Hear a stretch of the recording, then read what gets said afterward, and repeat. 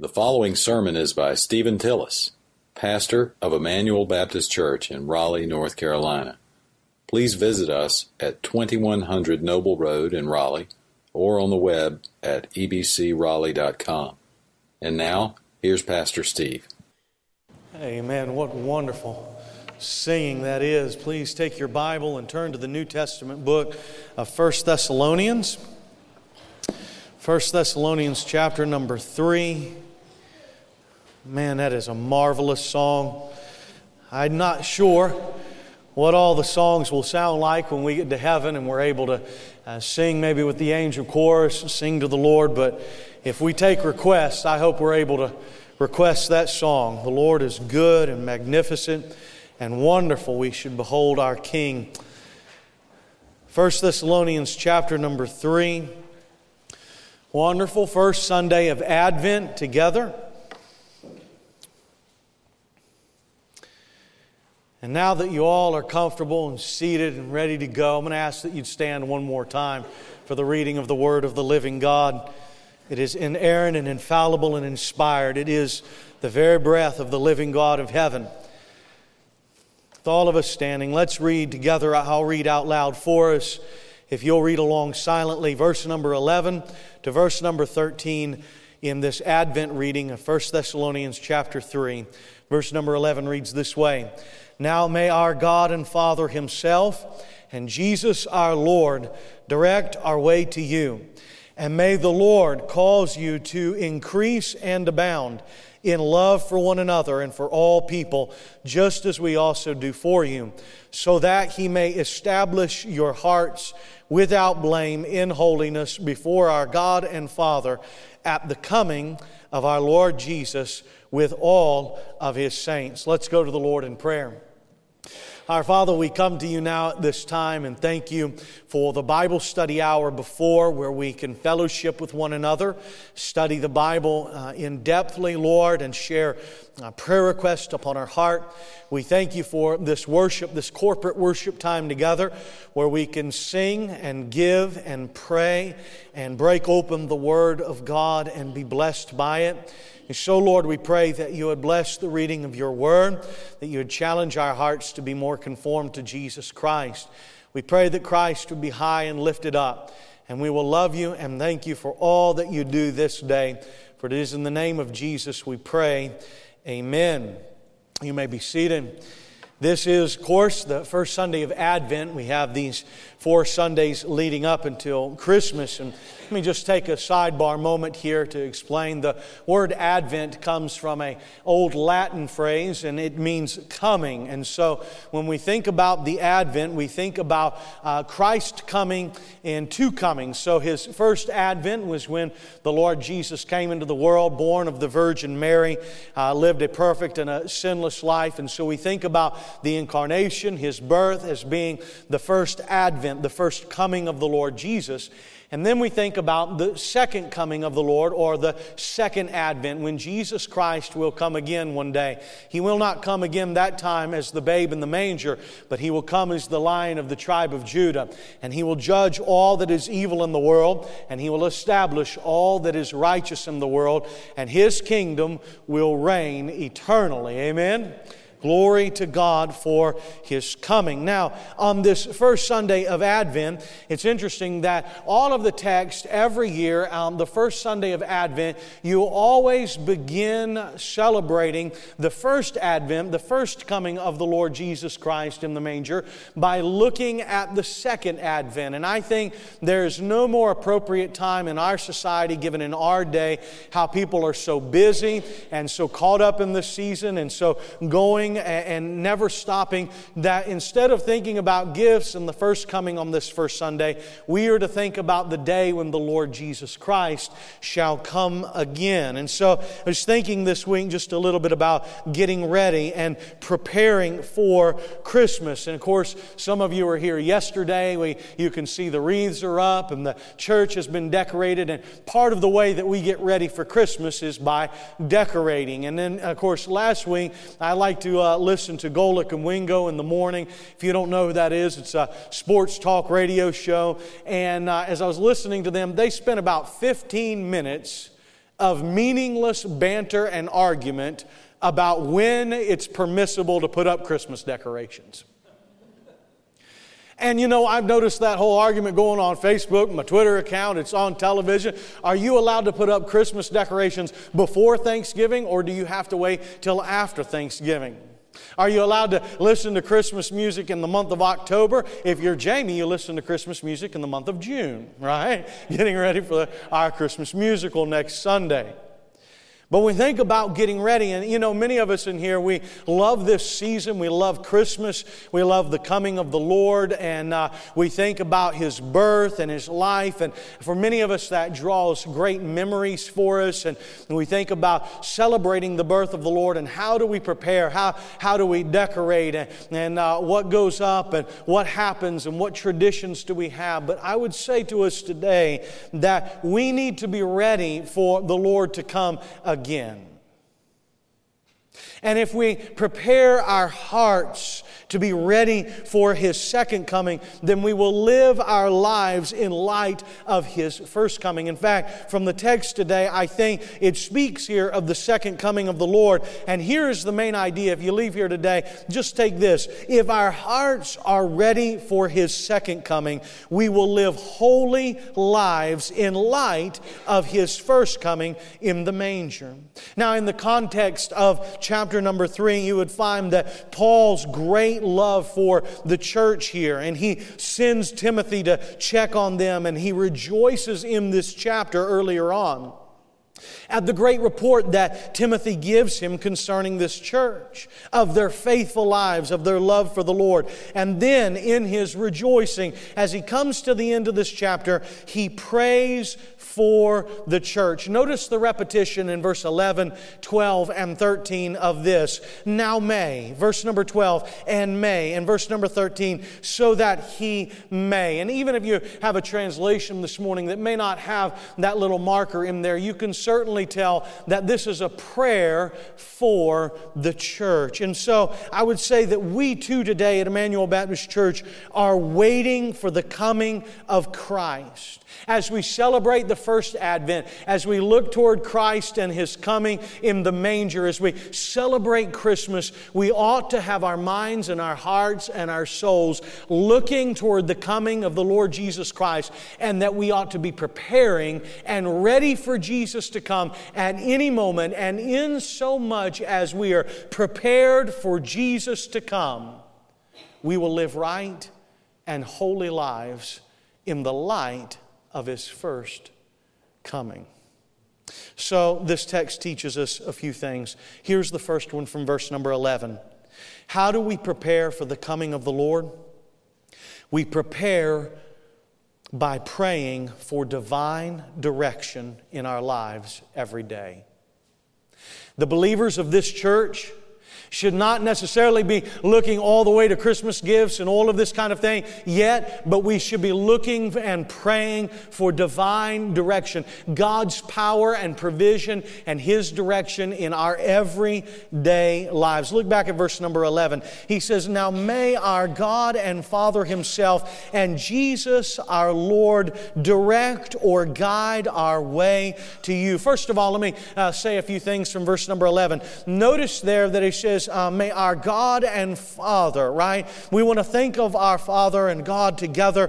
May our God and Father and Jesus our Lord. This is both teaching that they are two distinct entities. We have our God and Father, and we have the Son, Jesus Christ. And yet, you would find that the verb in verse number 11, to direct, is in the singular notion. And so it brings together both the difference between the Father and the Son, and yet the unity of both of them working together on our part. And they bring direction to us. They guide us in the everyday issues of life. Let me say this. If you were to back up to chapter number 2 and verse number 18 of this same book, you would see that he prays here and that for God to defeat Satan and accomplish His work. You see, Paul was going to go to Thessalonica, but Satan was impeding the route to get there.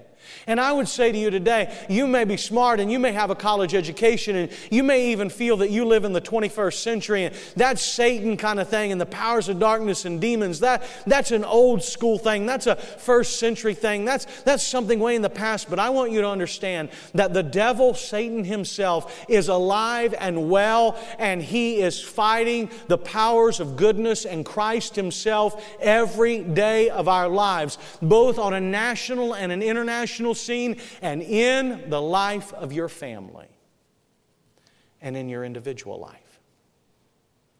Satan, as it were, trying to get you to move away from Jesus, to leave Him alone, to not walk in a holy life. He is battling in your own soul, and you're using your own lusts and your desires to turn you in upon yourself, to bend you more toward yourself instead of toward like Christ. He is seeking to destroy your relationships. He's seeking to destroy this church. Do you know something today, church? I want you to wake up and listen. Satan does not want our church to live for Jesus Christ.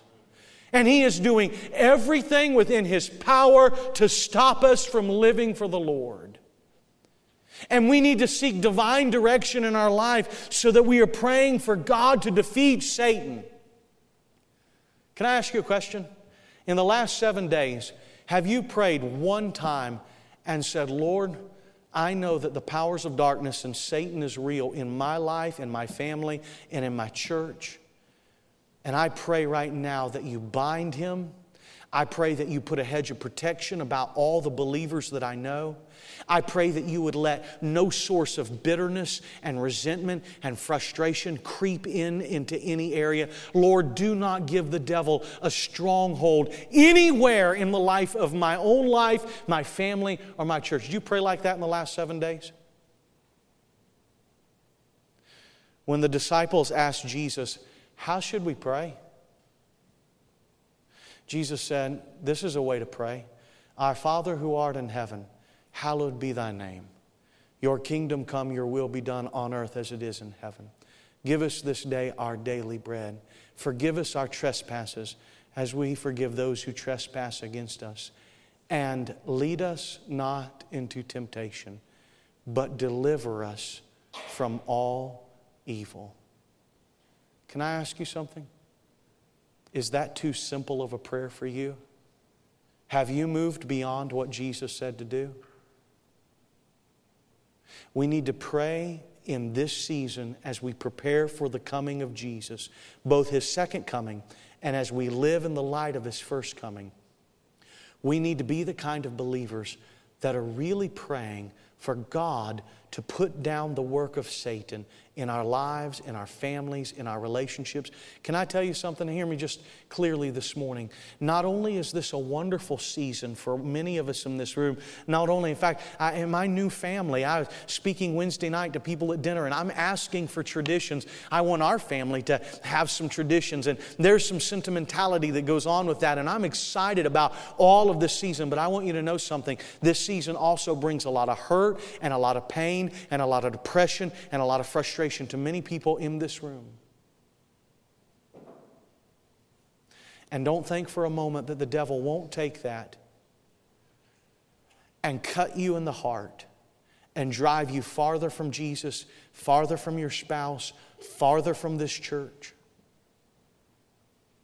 You see, the way that we prepare is by praying for divine direction. What did Paul say? Hey, direct our path to come to you. Not only that, but I would say this, pray, may the Lord direct your hearts into the love of God and the steadfastness of Christ Jesus. If you were to turn one book over to 2 Thessalonians chapter 3 and verse number 5, you would find this same phrase, direct our path, guide our path. In 2 Thessalonians 3:5, he says this, may the Lord direct your hearts into the love of God and the steadfastness of Christ.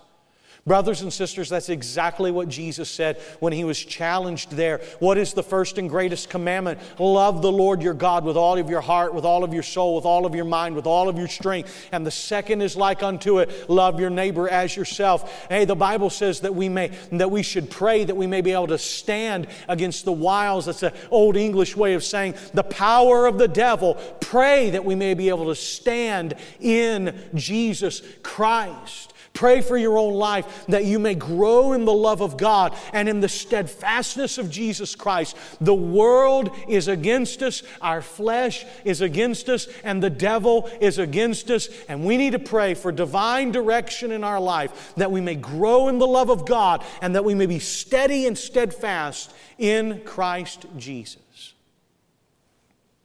What about Luke chapter number 1, verse number 79? Great Christmas text. This same phrase that Paul uses here to direct our paths, this is the other time that it is used in the New Testament. And the Bible says that when the day spring from on high shines, it says this, to give light to them that sit in darkness and in the shadow of death, to guide our feet into the way of peace. Brothers and sisters, I would say to Emmanuel Baptist Church, as we get ready for Christmas, as we love this time of year, let us prepare for the second coming of Jesus, because it's one thing to have gifts under the tree, but if our neighbors and if our friends that don't know Christ die without Him, they spend an eternity in a Christless world. Jesus is coming again. What if Jesus comes before the 25th this year? Do you have friends and neighbors and loved ones and family members? Are you praying for God to direct your life into their life through a card, through a conversation, through a phone call, through a lunch conversation? Are you praying for next week's musical that invite lost people to come? Are you praying that God would direct you into somebody's life that needs Jesus for all of their heart, that the day spring from on high would shine into their unbelieving life and guide them to the place of peace, to the place of Jesus Christ, to the foot of the cross? There are so many people around us who are hurting and sick and in need of Jesus Christ. We must be the kind of people, if we're going to be prepared for the coming of the Lord, that we are praying for God to direct our paths, both in holiness and to the lost world around us. This week I went to visit with Kathy and Robert Rogers at their house, and of course, many of you, I asked her permission if I could use this as an illustration, and she said that that would be fine. But as I was talking to them, of course, she had brain surgery several weeks ago, and she's recovering. But just within that first week of surgery, she had some episodes of some seizures. And one night they had to take her all the way over to Big Duke. That's what we call it around here. They had to drive all the way over there late at night. And she had just massive headaches and just all kinds of pain. And they're there in the emergency room together. And they don't know what's going on. And they're trying to find the solutions. Doctors are coming in and out. And they are in horrific pain and frustration and uncertainty and chaos. And they told me that in comes a man in the middle of the night, and his job is to get payment from everybody. Now, wouldn't you like to have that job? You have to ask for money for people when they're at their worst. And as Kathy and Robert were sitting there in the ER, this guy comes into the room and sheepishly starts to talk to them. And Kathy looks up with a splitting headache and says, "I think that you are hurting worse than me. Can we pray for you?" And they had a moment of divine direction in their life, where they were in the midst of pain and heartache and chaos and not uncertainty, and yet because they were being sensitive to the Lord and seeking for divine direction in His life, they were sensitive to an individual that came into the room who was having not only physical issues, but was having mental and soul issues. And I left from their house, and they would want you to know that all glory belongs to Jesus and none to them. But I left from their house, and I began to think in my own heart, gee whiz, Steve Tillis, are you in decent health? Are you seeking for divine direction when you go to the grocery store, when you're at the restaurant, when you're at the gas station, when you're walking in your neighborhood, when you're at work with coworkers? Are you looking for the opportunity to speak with somebody? Could it be that God would put somebody in your path this Christmas who you could share truth with and tell about the love of Jesus Christ? Here's the application in point number 1. Leave here today and pray every day for the next 24 days. Lord, help me to be sensitive to the people that are coming to my way, that I come across, where I can minister Jesus Christ into their life, where I can pray with them, where I can do something for them, where I can love them, and most of all, where I might be able to share Jesus Christ with them. Would you pray that way? Let me give you a second point today from verse number 12. The way that we prepare for the coming of the Lord, we pray for divine development in our love for people. Let me say that again. And y'all are going to have to stay with me this morning. I'm not sure how long this voice is going to last. Verse number 12. We pray for divine development in our love for people. Look back at verse number 12 and let me show you a couple of things. Notice the double increase here. It says, verse number 12, and may the Lord cause you, first of all, to increase and abound in love, and then notice here, for one another and for all people. You see how the author there is making the jump? He says, I want you to increase and abound, and I want you to do this for each other and for everyone. You see, brothers and sisters, I would say to us that we need to be praying. If we want to be ready and prepare for the coming of the Lord, we pray for divine development in our love for other people. And that is that we grow in the depth of our love. Notice that it says here, to increase and abound. The word abound here is the same as where the Apostle Paul said, where sin did abound, grace did much more abound. And so what God wants us to do is in our own lives with each other and with the rest of the world, He wants us to grow in love. And I know that the Christmas season and the celebration of the first Advent, I know that we speak about love and we sing about love and we talk about love. But I want you to understand that if you're going to grow in the depth of your love, it's going to really cost you something. It's easy to love the people that you're best friends with. It's hard to love your enemies. It's hard to pray for those that despitefully use you. It's hard to pray for those who have hurt you before in the past. But God wants us to increase and abound in our love for people. Won't you use this season to get ready and prepare for the first and the second coming of the Lord by loving people? And can I say something to you today? Love is an action. Love is a verb. It is not merely just saying that you love somebody. It's demonstrating and living it out and doing things for people. You see, if I tell my wife that I love her, but I never live as if I do, then she soon recognizes that it's a hypocritical voice that is merely giving platitudes.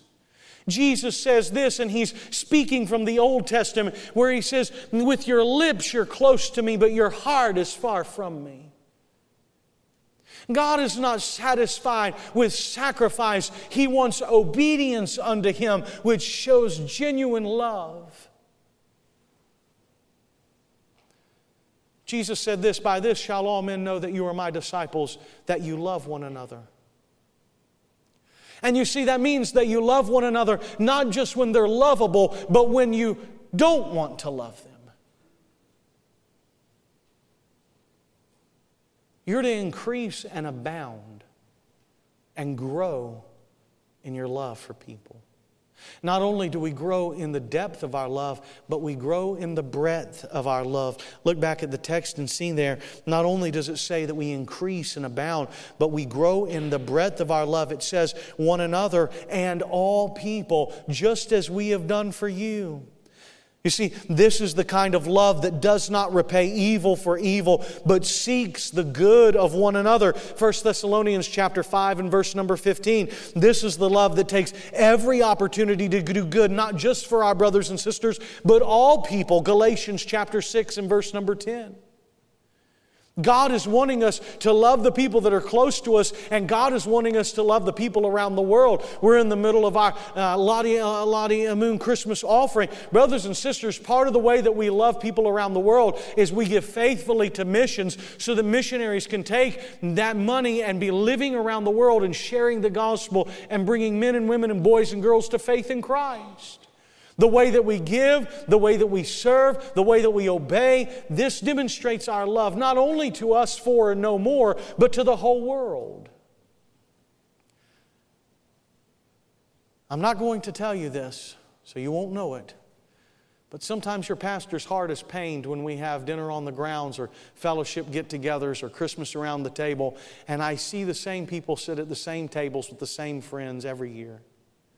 I would never tell you that, but in my heart, that bothers me. I said, Pastor Steve, those are my friends. Yes. And you're with them all the time. The love of God and the love of Christ that should be in our hearts is the kind of love that walks into a room on a Christmas around the table evening or any time and says, you know what? I hang with my friends a lot. I don't have any idea who those people are. So I'm going to go sit with them. And I'm going to awkwardly ask them about themselves until I pry out a conversation. But I don't want to do that. Grow in love, increase and abound. That's not comfortable. Christ hasn't called you to be comfortable. Christ has called you to love people. Well, isn't there a time when I could just be around my course? Of course. Your pastor's not telling you not to do that. I'm just saying, there ought to be some times in our life where we're loving the people that are beyond who we're comfortable with. Can I say this to you?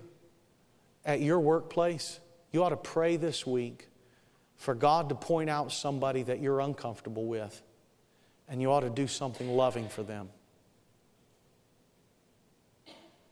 If you work in an office and they've got a garbage can under their cubicle, why don't you empty it? Why don't you send them an email? Why don't you invite them to church and take them out to lunch? Why don't you ask them about their family and their kids? Increase and abound in love. And do it not just with us, but with everybody. I read this past week and I had to read it twice. It kind of just took me by surprise. But a popular encyclopedia, it's been around for well over 200 years. In the 1880s, this encyclopedia had 5 words in the entry for atoms, A-T-O-M. And today, it has 5 pages on the work of atoms. And back in 1880 as well, it had 5 pages of entry on the word love. And today it's been omitted from the encyclopedia.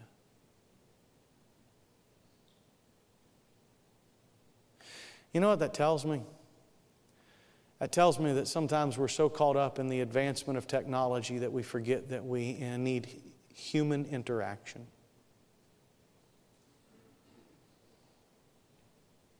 And the truth of the matter is, if all of you were sitting privately with me, you would say, the things that I need most is to be right with God, and I need right relationships with the people in my life. You know where we go off the most?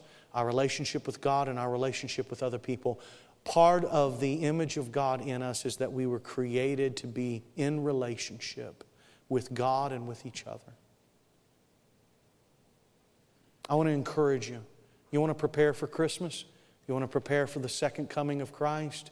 You do so by praying for the Lord to give you divine development in the growth of your love. Let me give you one more point. And I know all of you are waiting for bated breath to see if I have another D word in here. I do. We pray for divine devotion in our holiness to God. Look at verse number 13. This is how we prepare for the coming of the Lord, so that He may establish. The word establish here is used many times in the New Testament. It has the word with it to be strengthened. So I want you to think about that He may establish, like set you firm, that He may strengthen and guard you and protect you. I'll show you that in a minute. That He may establish or strengthen your hearts without blame in holiness before our God and Father at the coming of the Lord Jesus Christ. You want to know something? I might write on this later this week, but isn't this this is sweet, because we're going to talk about holiness for just a minute. Isn't it sweet that the beginning of verse number 11 and the end of verse number 13 kind of bookend for you that it's not just some distant God, but it's God our Father? You see that twice repeated? It's God our Father in verse number 11, and it's God our Father in verse number 13. And so, yes, we are to be blameless and holy. And the Bible says, be holy, for I am holy. And we are to seek after holiness in our life. And we're to ask for God to strengthen us in our holiness. But it's not just holiness for the sake of it. We have a God and a Father who loves us and cares for us. And verse number 13 says, He's the one that is at work in us, strengthening us unto holiness. And so we are to put effort in our life. We are to walk with Him. We are to do right. We are to put off the old and put on the new. But all the while, our Father is helping us grow in holiness. Amen? He's good. 1 Thessalonians chapter 3 and verse number 2, we need to be strengthened and encouraged in the Christian faith by one another. 2 Thessalonians 2 and verse number 17, our hearts are comforted and strengthened in every good deed. 2 Thessalonians chapter 3 and verse number 3, the Lord is faithful and will strengthen and protect us from the evil one. Look at those adjectives together.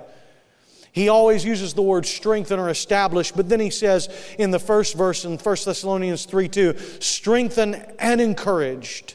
2 Thessalonians 2:17, we are comforted and strengthened. 2 Thessalonians 3:3, strengthen and protect.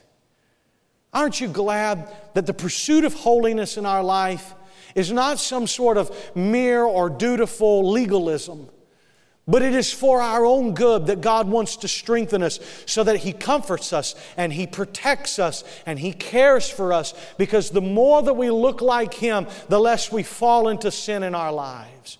You see, the beauty of being holy in your life is not just keeping some checklist, but it's that your life begins to look like Jesus Christ. And the more that you look like Jesus, act like Jesus, talk like Jesus, think like Jesus, the less trouble you'll get into. It's not just for some sort of rote purpose to say, I've done this today. No, it's so that you learn to live the fully flourishing and wonderful life of Christ Jesus.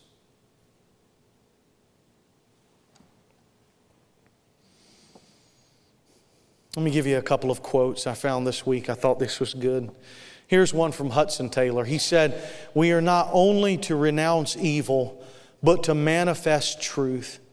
We tell people the world is vain. Let our lives manifest that it is so. We tell them that our home is above and that all these things are transitory. Does our dwelling look like it? Oh, live consistent lives. Don't tell people that you're a Christian if you don't love Jesus and live for Him. Don't sing about how wonderful the coming of the Lord is at His first birth if you're not living a holy life in light of His second coming. That was for my scholars in here. I like D.L. Moody. He puts the cookies on the bottom shelf. He said it this way: a holy life will make the deepest impression. Lighthouses blow no horns, they shine lights. I don't know how many times in our life all we do is toot our own horns. And Christ is not so much interested about everything that you say, He's interested about everything that you live. Somebody said one time, the question to ask is, if I die today, will I go to heaven? I would say to you, that's wrong. The question you ought to ask is, if you live until tomorrow, who will you serve? Because if you wake up tomorrow and you serve Jesus, you'll never have to worry about where you'll go when you die.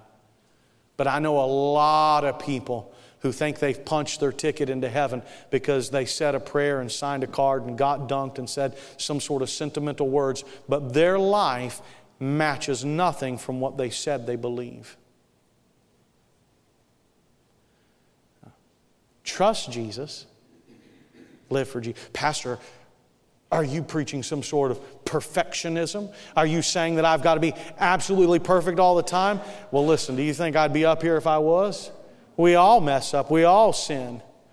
And every time the pastor points a finger, there's 4 more pointing back at me, buddy. I mess up just like you do. The issue is not so much whether we mess up or we're perfect. The issue is what's going on with our hearts. Do we love Jesus? Do we confess sin daily? Are we seeking to follow and walk with Him? Have we been transformed on the inside, translated from the kingdom of darkness into the kingdom of light? Do we love Jesus? That's the question. You want to be ready for Him? Well, I would say these are some good prayers. That God would direct our way, that God would increase us in love, and that God would make us holy. Would you bow your heads and close your eyes with me for just a moment? I just want to ask this week, if you're a believer in this room, would you pray that God would direct you to people? Would you pray that God would help you to grow in love? And would you pray that the Lord would help you to be devoted in holiness? This is the beginning of the year. Did you know that? This is the beginning of the year, not the end. Don't wait till January 1st to make a resolution. Right now where you are, say, dear Lord, in this season, I'm going to give you my heart and my soul and my mind. If you're in here today and you don't know Christ Jesus as your Savior, I want you to know that He died for you and He loves you. And if you'll put your faith and confidence in Him, He'll save you.